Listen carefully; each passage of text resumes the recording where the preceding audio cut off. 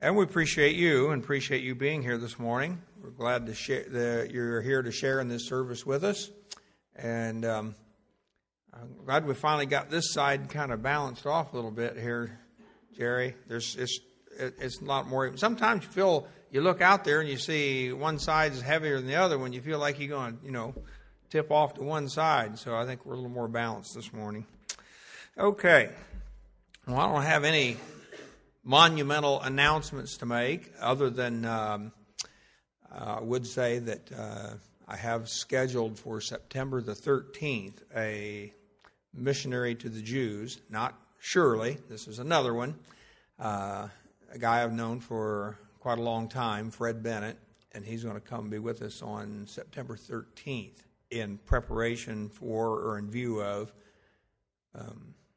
the Jewish holidays that are coming up right then, Rosh Hashanah, Yom Kippur, Day of Atonement, so on.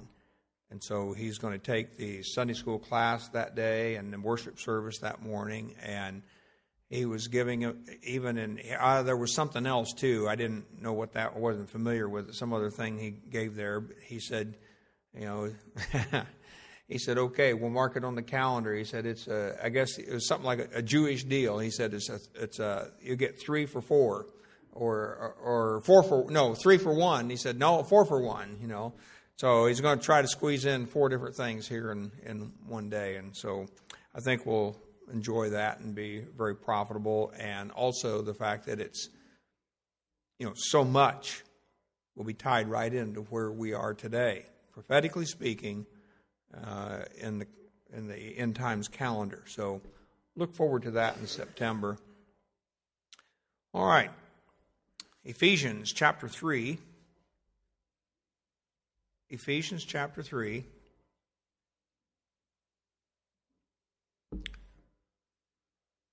When you heading back to Louisiana now, Nelson? In a week. So you probably won't be here next Sunday? Maybe? Still a maybe. Okay. Possibly. All right. Well, we'll hang on to that then. What did I say? Ephesians? I meant Colossians. My last thought when I got up here was on Ephesians as I was thinking about a verse over there. Yeah, I meant Colossians chapter 3. I'm sorry. We'll get over there. Colossians chapter 3. And we're just going to read those first 4 verses. I don't know if we'll go farther than that or not, but at least the first 4 this morning. Where Paul says, if ye then be risen with Christ, seek those things which are above, where Christ sitteth on the right hand of God. Set your affection on things above, not on things on the earth. For you are dead, and your life is hid with Christ in God. When Christ, who is our life, shall appear, then shall ye also appear with him in glory. Now, a major turning point right here, those words, if ye then, is very important because Paul is going to change now his approach, and he's going to turn from what we would call, I guess, the teaching portion, the didactic portion of this epistle, to now the ethical portion.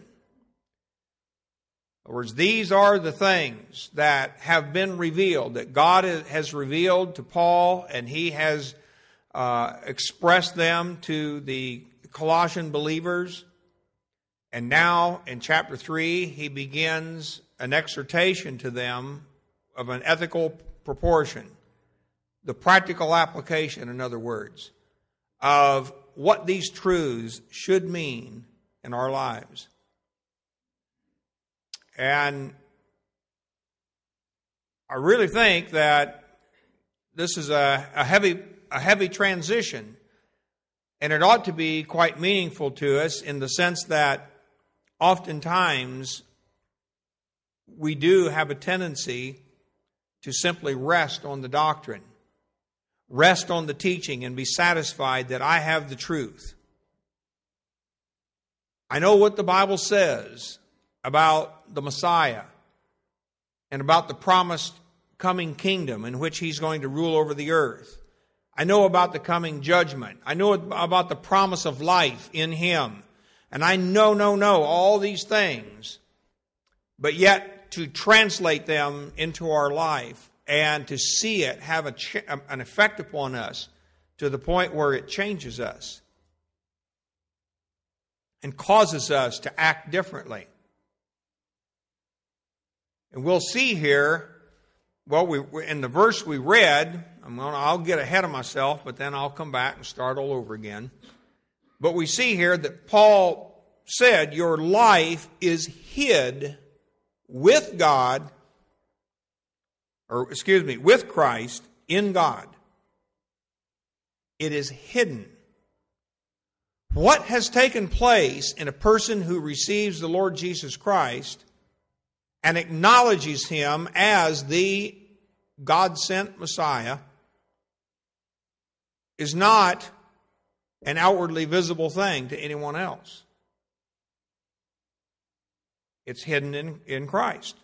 It's hidden in God, with Christ. And so this thing that has happened, this receiving of Christ and the change that has taken place,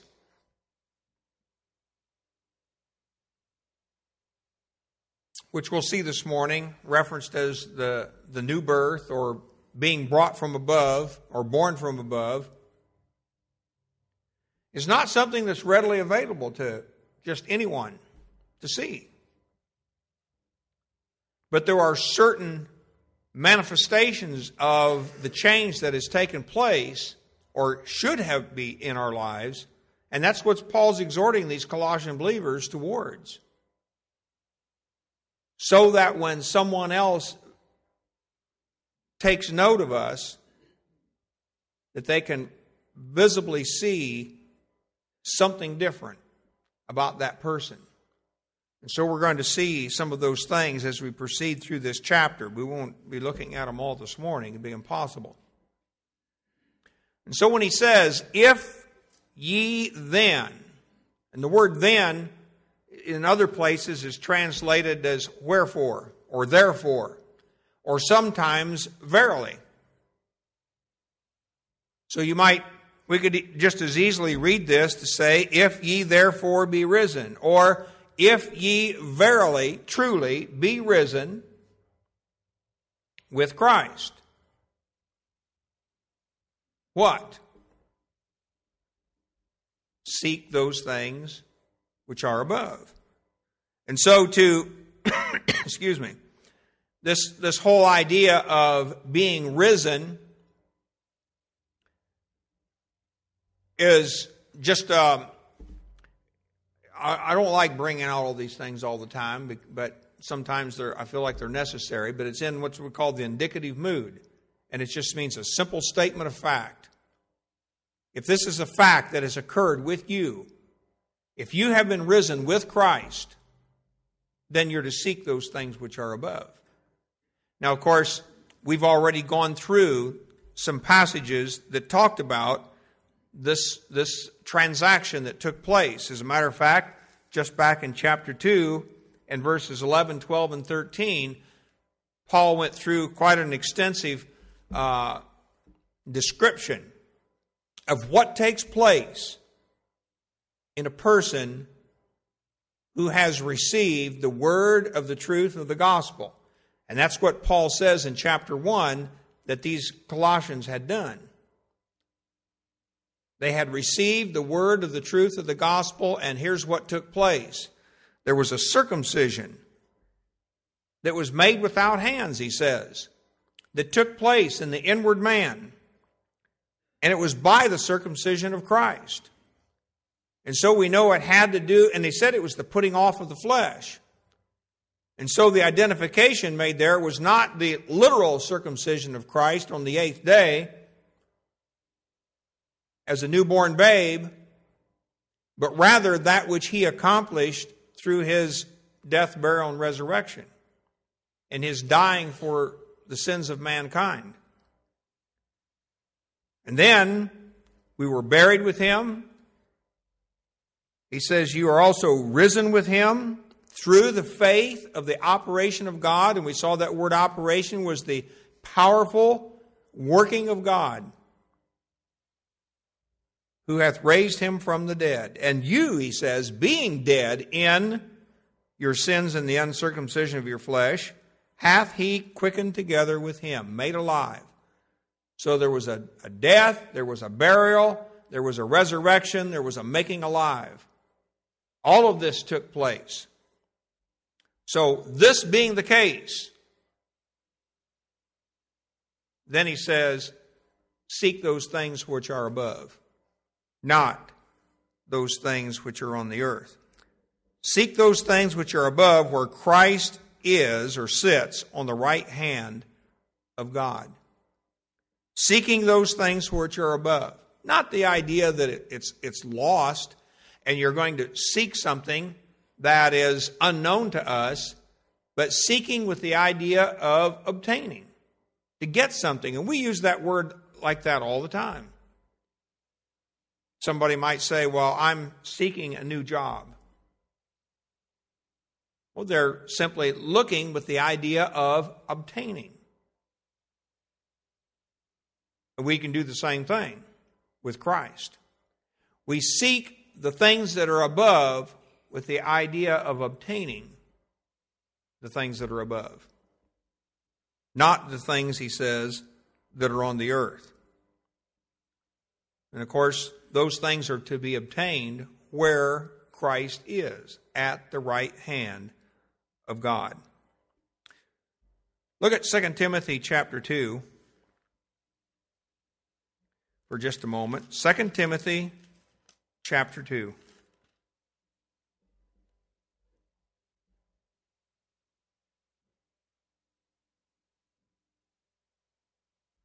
And I said chapter 2, chapter 1.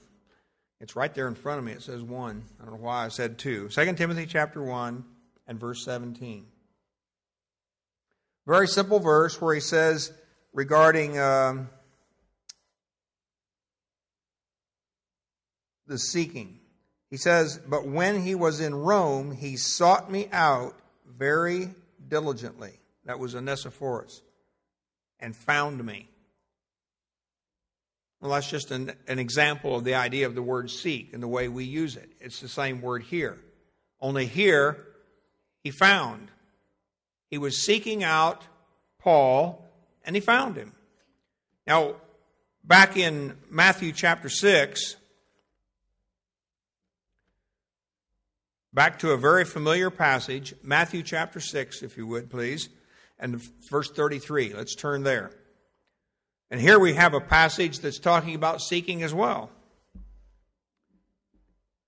And he talks about seeking as a matter of priority here. And this is the Lord Jesus speaking. And he says, seek ye first the kingdom of God and his righteousness, and all these things shall be added unto you.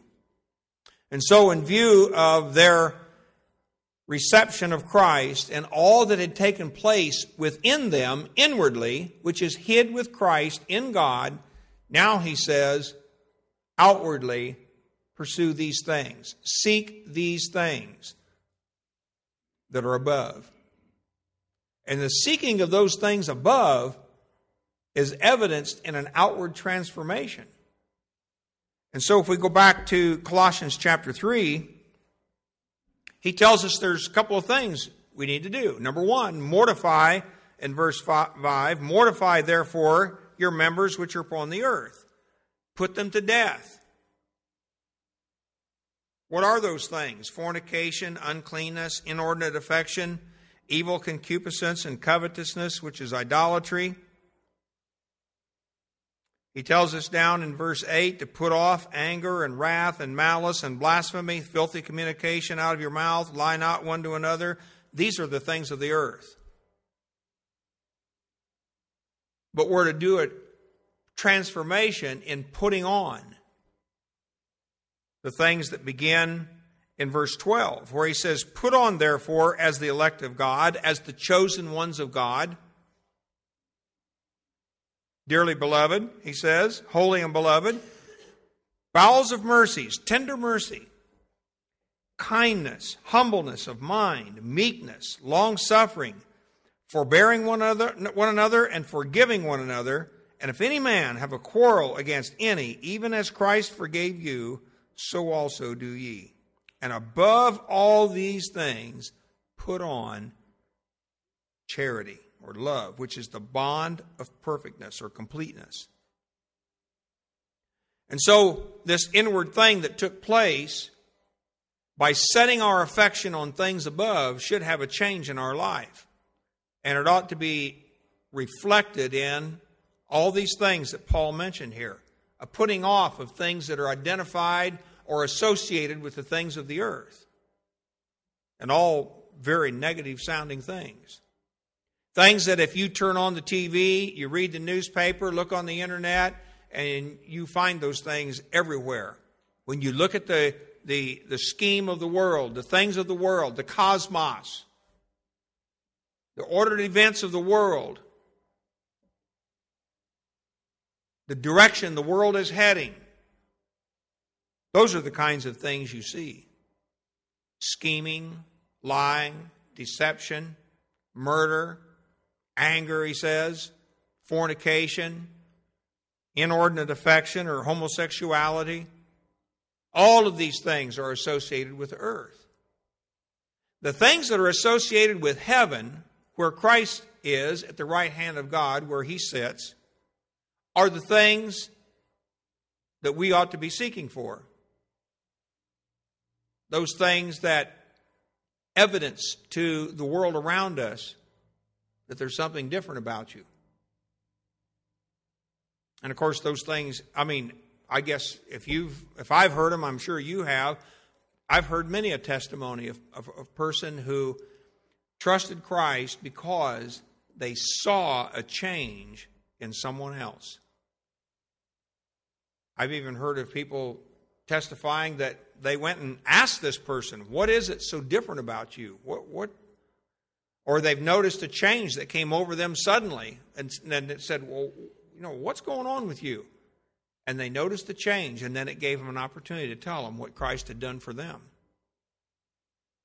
And so for us to mingle around in the affairs of the world, which we have to do because we're in the world, but we don't have to be of the world.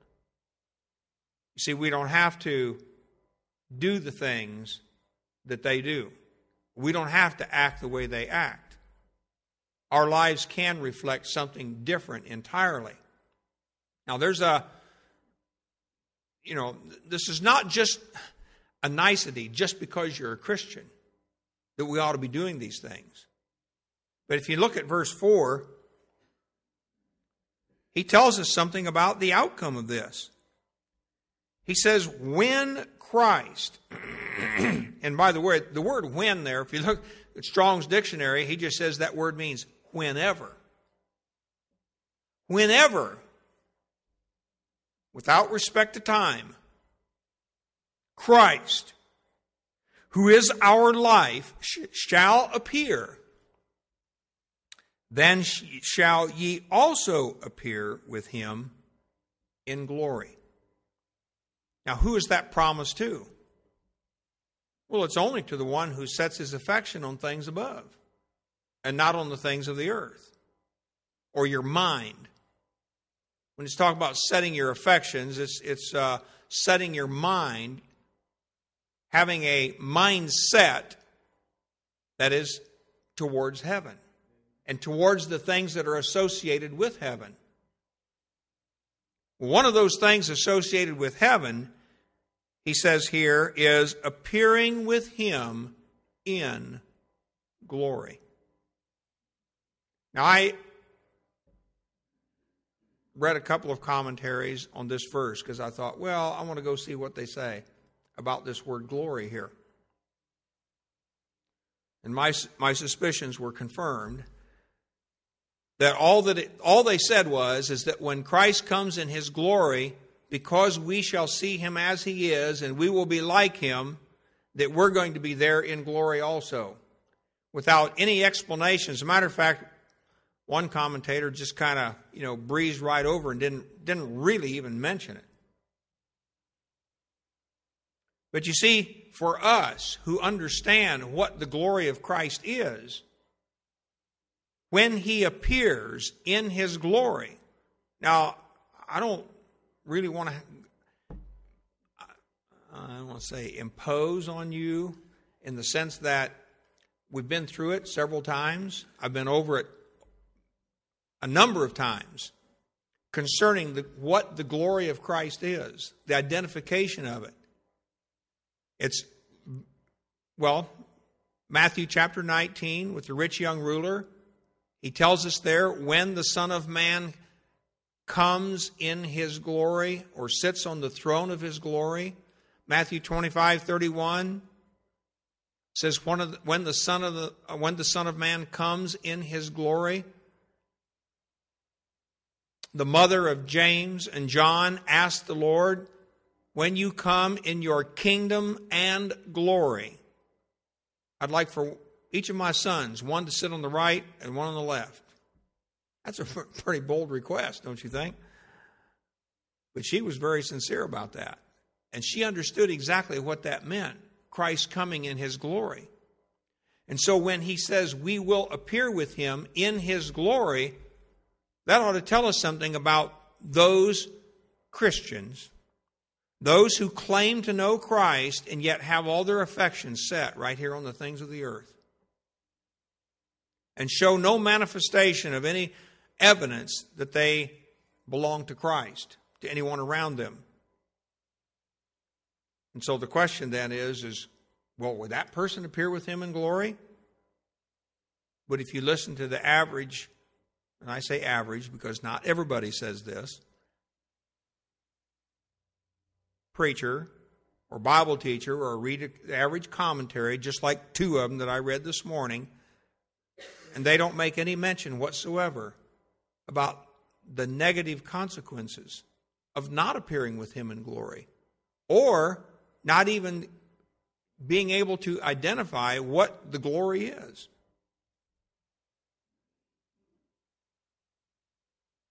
It's sort of like reading Romans 8:17, where it says, if we suffer with Him, we shall be glorified together with Him.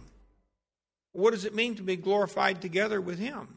Well, because He has already been glorified and then will come in His glory, those who have suffered with Christ then will share in His glory.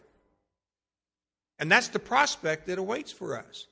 But Paul's heavy emphasis for us here is the change that needs to take place. The change that is necessary for us to be appearing with Him in glory. And so, mortifying or putting to death. Well, what does it mean then? Mortify therefore your members. If we look back at verse 3, you might look at that and say, well, He already said you're dead. You're dead.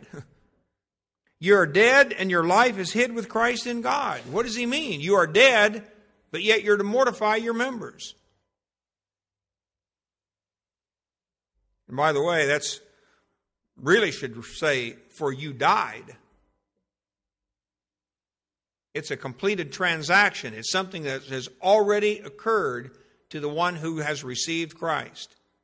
You died, and your life is hid with Christ in God. Now, Paul says, manifest that. Make it known.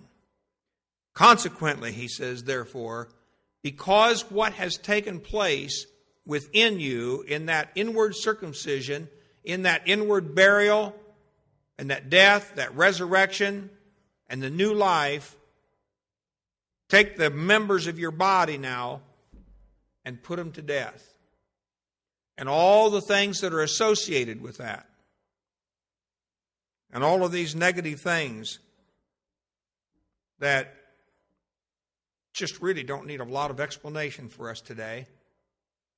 You know, if you'd have asked me back in, say, 1965, that's when I graduated from high school. If you'd asked me what most of these things here mean, I couldn't have told you from a man on the moon what those were all about. Inordinate affection, I wouldn't have had a clue. Evil concupiscence. No way. I still have trouble with that one today. I got to look it up about every time I read it just to be sure I know what it means. I don't even know if I'd have known what fornication was. But you don't have, it's such a commonplace thing for us in our day and age in which we live on TV. It can even be radio or the internet or wherever it be. We don't need a lot of explanation for what all these things mean and the hideousness and the ugliness that goes along with them and the association of the lifestyles that are expressed by these words right here. And you see some pretty gruesome, ugly things in this world today. By the way, they were there in Paul's day too. Maybe not to the extent that it was a knowledge that was available to us like, TV and internet and all those sorts of things are. But it was in Paul's day as well.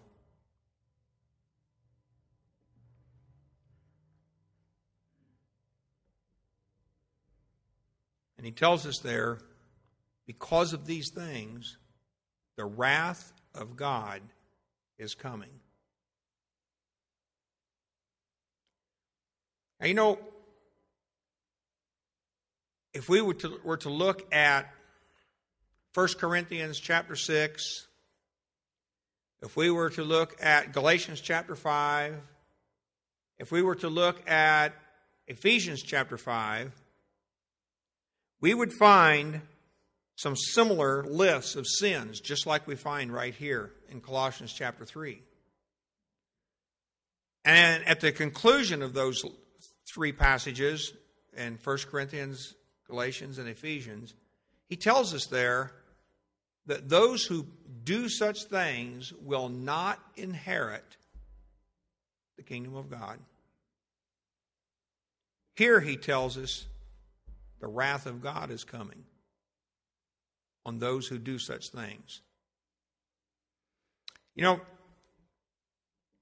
When you think about not receiving the inheritance, you really should be thinking about the wrath of God all at the same time, because they're associated one with the other one.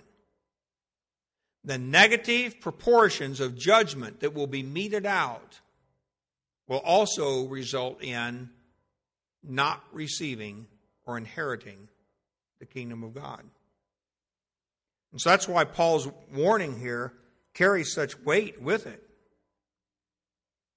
The wrath of God is coming on the sons, King James says children, on the sons of disobedience. And by the way, the word cometh there is just like the most ETH endings in the King James. It's in the present tense, is coming. On the sons of disobedience.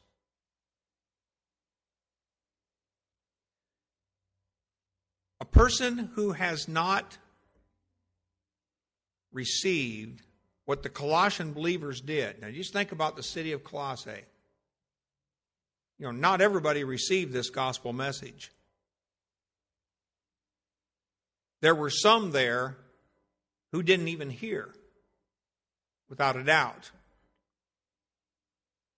and were totally unaware of this good news message, this gospel that Paul was preaching and that Epaphras had proclaimed to the Colossian church, or to the ones who received the gospel. And yet he tells us here, in speaking to those who have experienced the things that we just talked about in chapter 2, verses 11, 12, and 13, those who had received that circumcision inwardly, those who had been buried, risen again with Christ, made alive, he now talks about being sons of disobedience and walking waywardly and committing these sins that he speaks of. and we're not to be associated with those things. That was the old way of life. That was the old way of living. Those were the things associated with the earth. We're now separated from those things. Now we better act like it. Because our life is hid with Christ in God, we better be manifesting the kinds of things he talks about down here in verses 12 and 13 and 14. And of course, he gives a further list of the kinds of things he's talking about putting off these various things of anger, wrath, malice, and blasphemy, filthy communication out of your mouth, lying, and putting off the old man with his deeds. For when a person receives Christ, then there becomes a responsibility on our part to act in accordance with what we believed and what we have received. Putting off the old man with his deeds and putting on the new.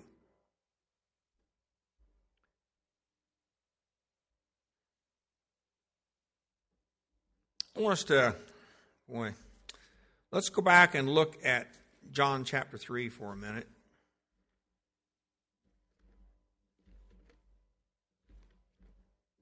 John's Gospel and chapter 3.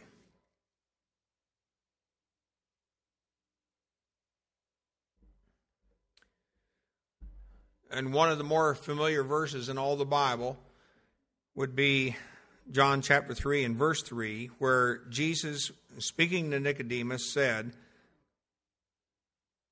unto him, Verily, verily, I say unto thee, except a man be born again, he cannot see the kingdom of God. And of course, you understand that that word born again is, the literal word there is to be born from above. Or the word born is gennao, to be brought forth from above. In receiving of Christ, there is a bringing forth out of heaven, from above, to be brought forth out of God. And when, notice back here, if kept your finger, I hope, in Colossians, but in chapter 3 there, he says, set your affection on things above. Well, it's the same word. Now, the word in John chapter 3 is a compound word, but it's the same word. It's above. So not only when we receive Christ, as these Colossian believers had done in chapter 1, where he said, for you have received the word of the truth of the gospel, having been born from above, and knowing these things, now he says, set your affection on things above. Set your mind on the things that are out of God, that are heavenly. You don't have an association with the things down here on the earth any longer. But it's only in God. And because of that, then he says, when Christ, who is our life, shall appear, then will you also appear with him in glory. And you'll notice, well, it doesn't say there. You can't notice it unless you've looked it up. The word life there, it's the word Zoe. And the word Zoe is a word that the word for life. There's three words, life, translated in the New Testament. Bios or bios, which we get our words biology and so on from. And then we have suke, the soul, the life of the person. And then we have Zoe. And that word is always associated with the life that God possesses. And it is the life that God promises to give here. When Christ, who is our life, shall appear. Then, he says, shall you appear with him in glory. It is the life that is promised in his messianic rule. For instance, when you see the word eternal life, it's not eternal suke, it's not eternal soul, it's eternal zoe. It's the life that is associated with the millennial reign, with the messianic rule, because it is the life that God gives to those who are in Christ and who have manifested the things that he's talking about right here.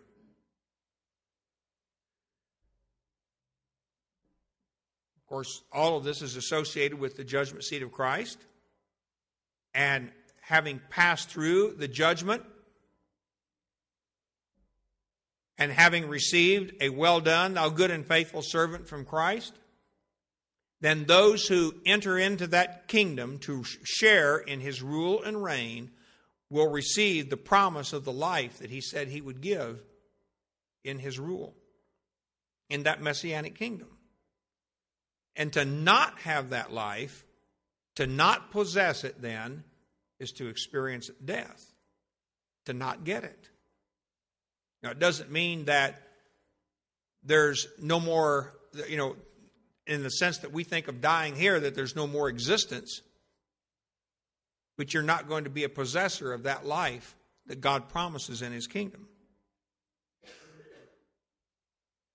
And so that word life becomes very important to us there, to know what kind of life he is talking about, the life that he promises to give. And so without reading through this list necessarily of every single word and drawing out every meaning and nuance that goes with them and looking up all the cross-references and passages that we could look at regarding these kinds of things, but simply to know that we are to actively put off the things that are associated with the world. That changes our conduct. That changes how we deal with people. That changes how we should treat people, how we should react to people, whether it's here within the confines of the body of Christ or whether it's out there in relationship to the world. It changes. It has to change. If no change takes place, then we cannot expect the promise of the life in the millennial rule. Now, there's a far more associated with it, but I'm just dealing specifically with what Paul's telling us here in the book of Colossians.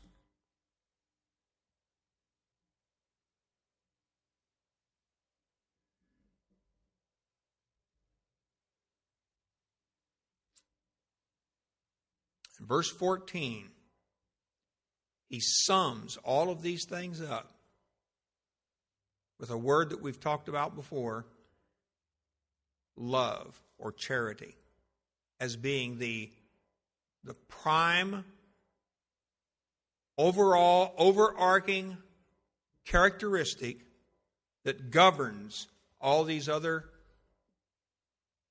characteristics that we are to put on. In other words, a humble mind without love, I think Paul could very well have said it in 1 Corinthians 13, a person who has love, a person who is humble but doesn't have love, it would be like a sounding brass or a tinkling cymbal. A person who has mercies or kindness without love would be like sounding brass or tinkling cymbal.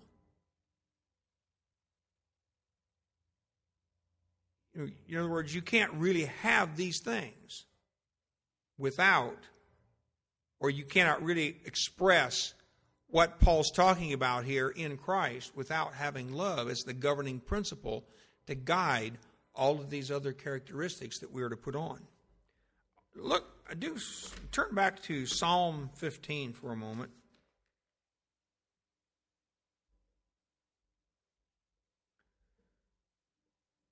In Psalm 15, there's an interesting question posed by the psalmist here regarding who is it? Who is the person, he says, who shall abide in thy tabernacle? Who shall dwell in thy holy hill?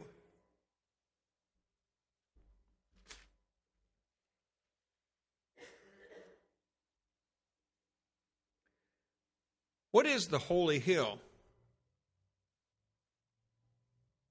Why would you even want to abide there? Why would you want to dwell there? Well, let's turn back a couple more pages to Psalm 2. And let's see if we can get a picture here of what the apostle's talking about so we know why his instructions in Colossians 3 are so weighty. If you look in Psalm 2, did I say Psalm 2? I did, good. Somehow I thought I said something else. Psalm 2 and verse 6. I wish I had time to set this all in perspective regarding this verse, but I don't, so I'm just going to read it. He says, "Yet have I set my king upon my holy hill of Zion." The holy hill of Zion. Zion, of course, representing the earthly kingdom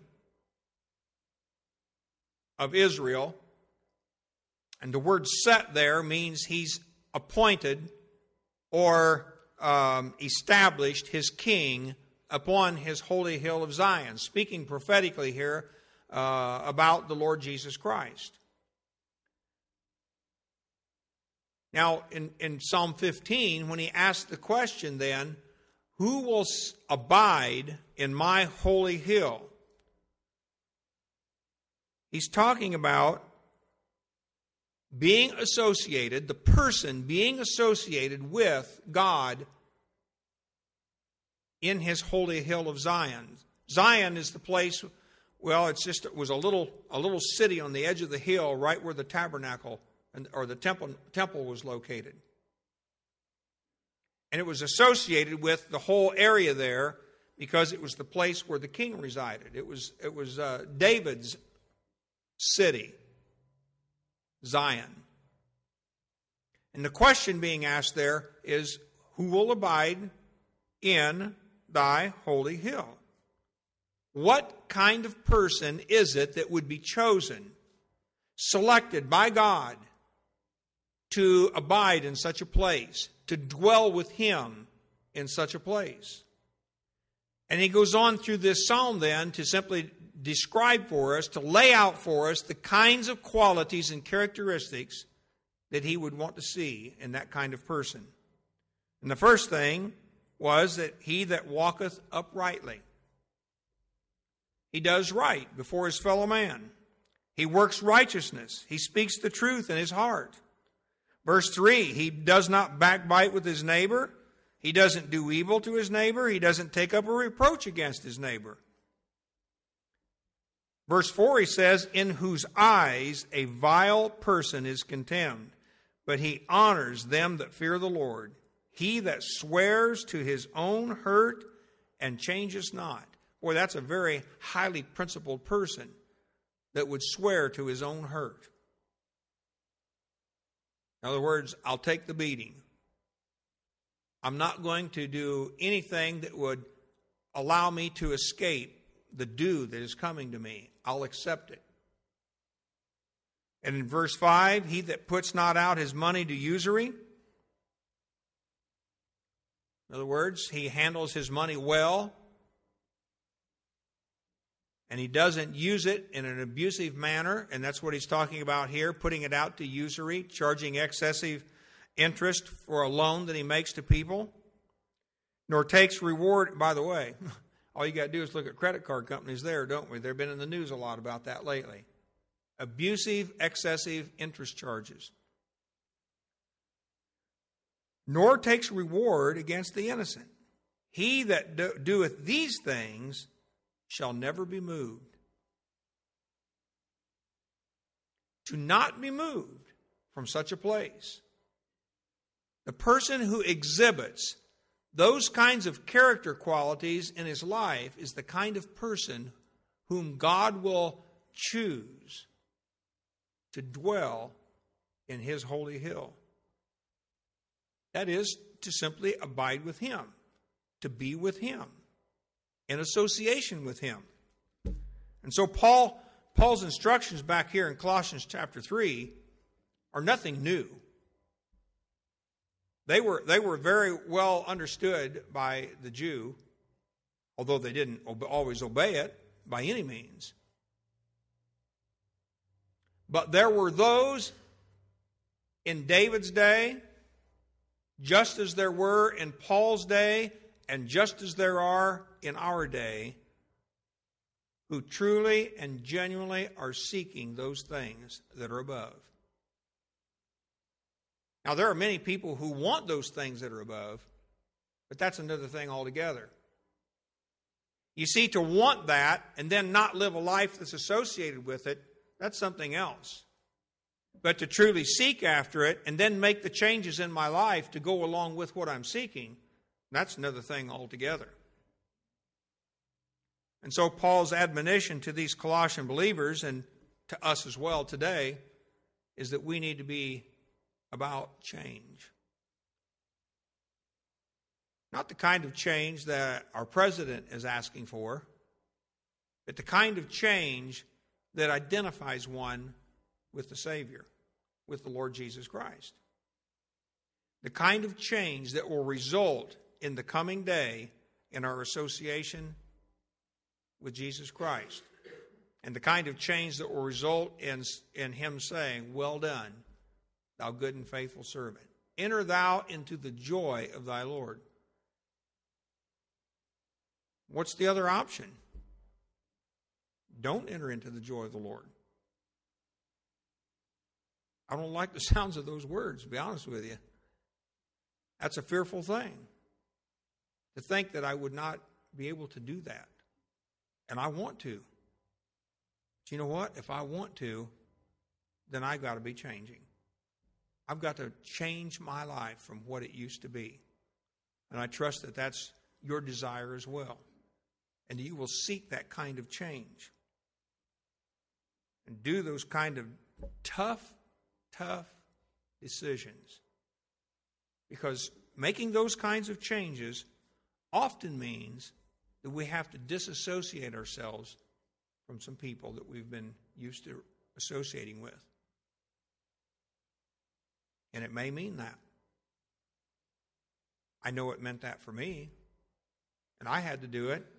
And it was not an easy thing to do. And I didn't like it.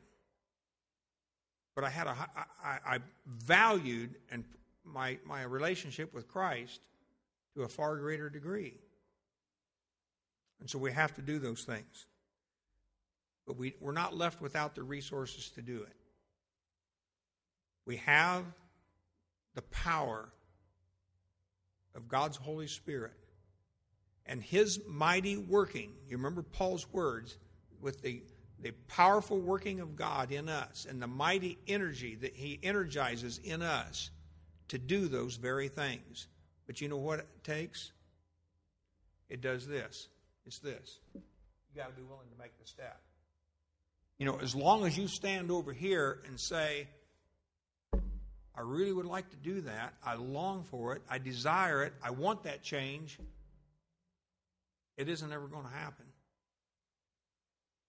But if you're willing to take the step, say, Lord, because I believe this is what I need to do, I'm going to make this step. I'm going to choose to do whatever it is here that I need to do. You will literally be amazed at the power that God will work in your life to enable you to do it. And the only reason I can say that is because I know what he's done for me.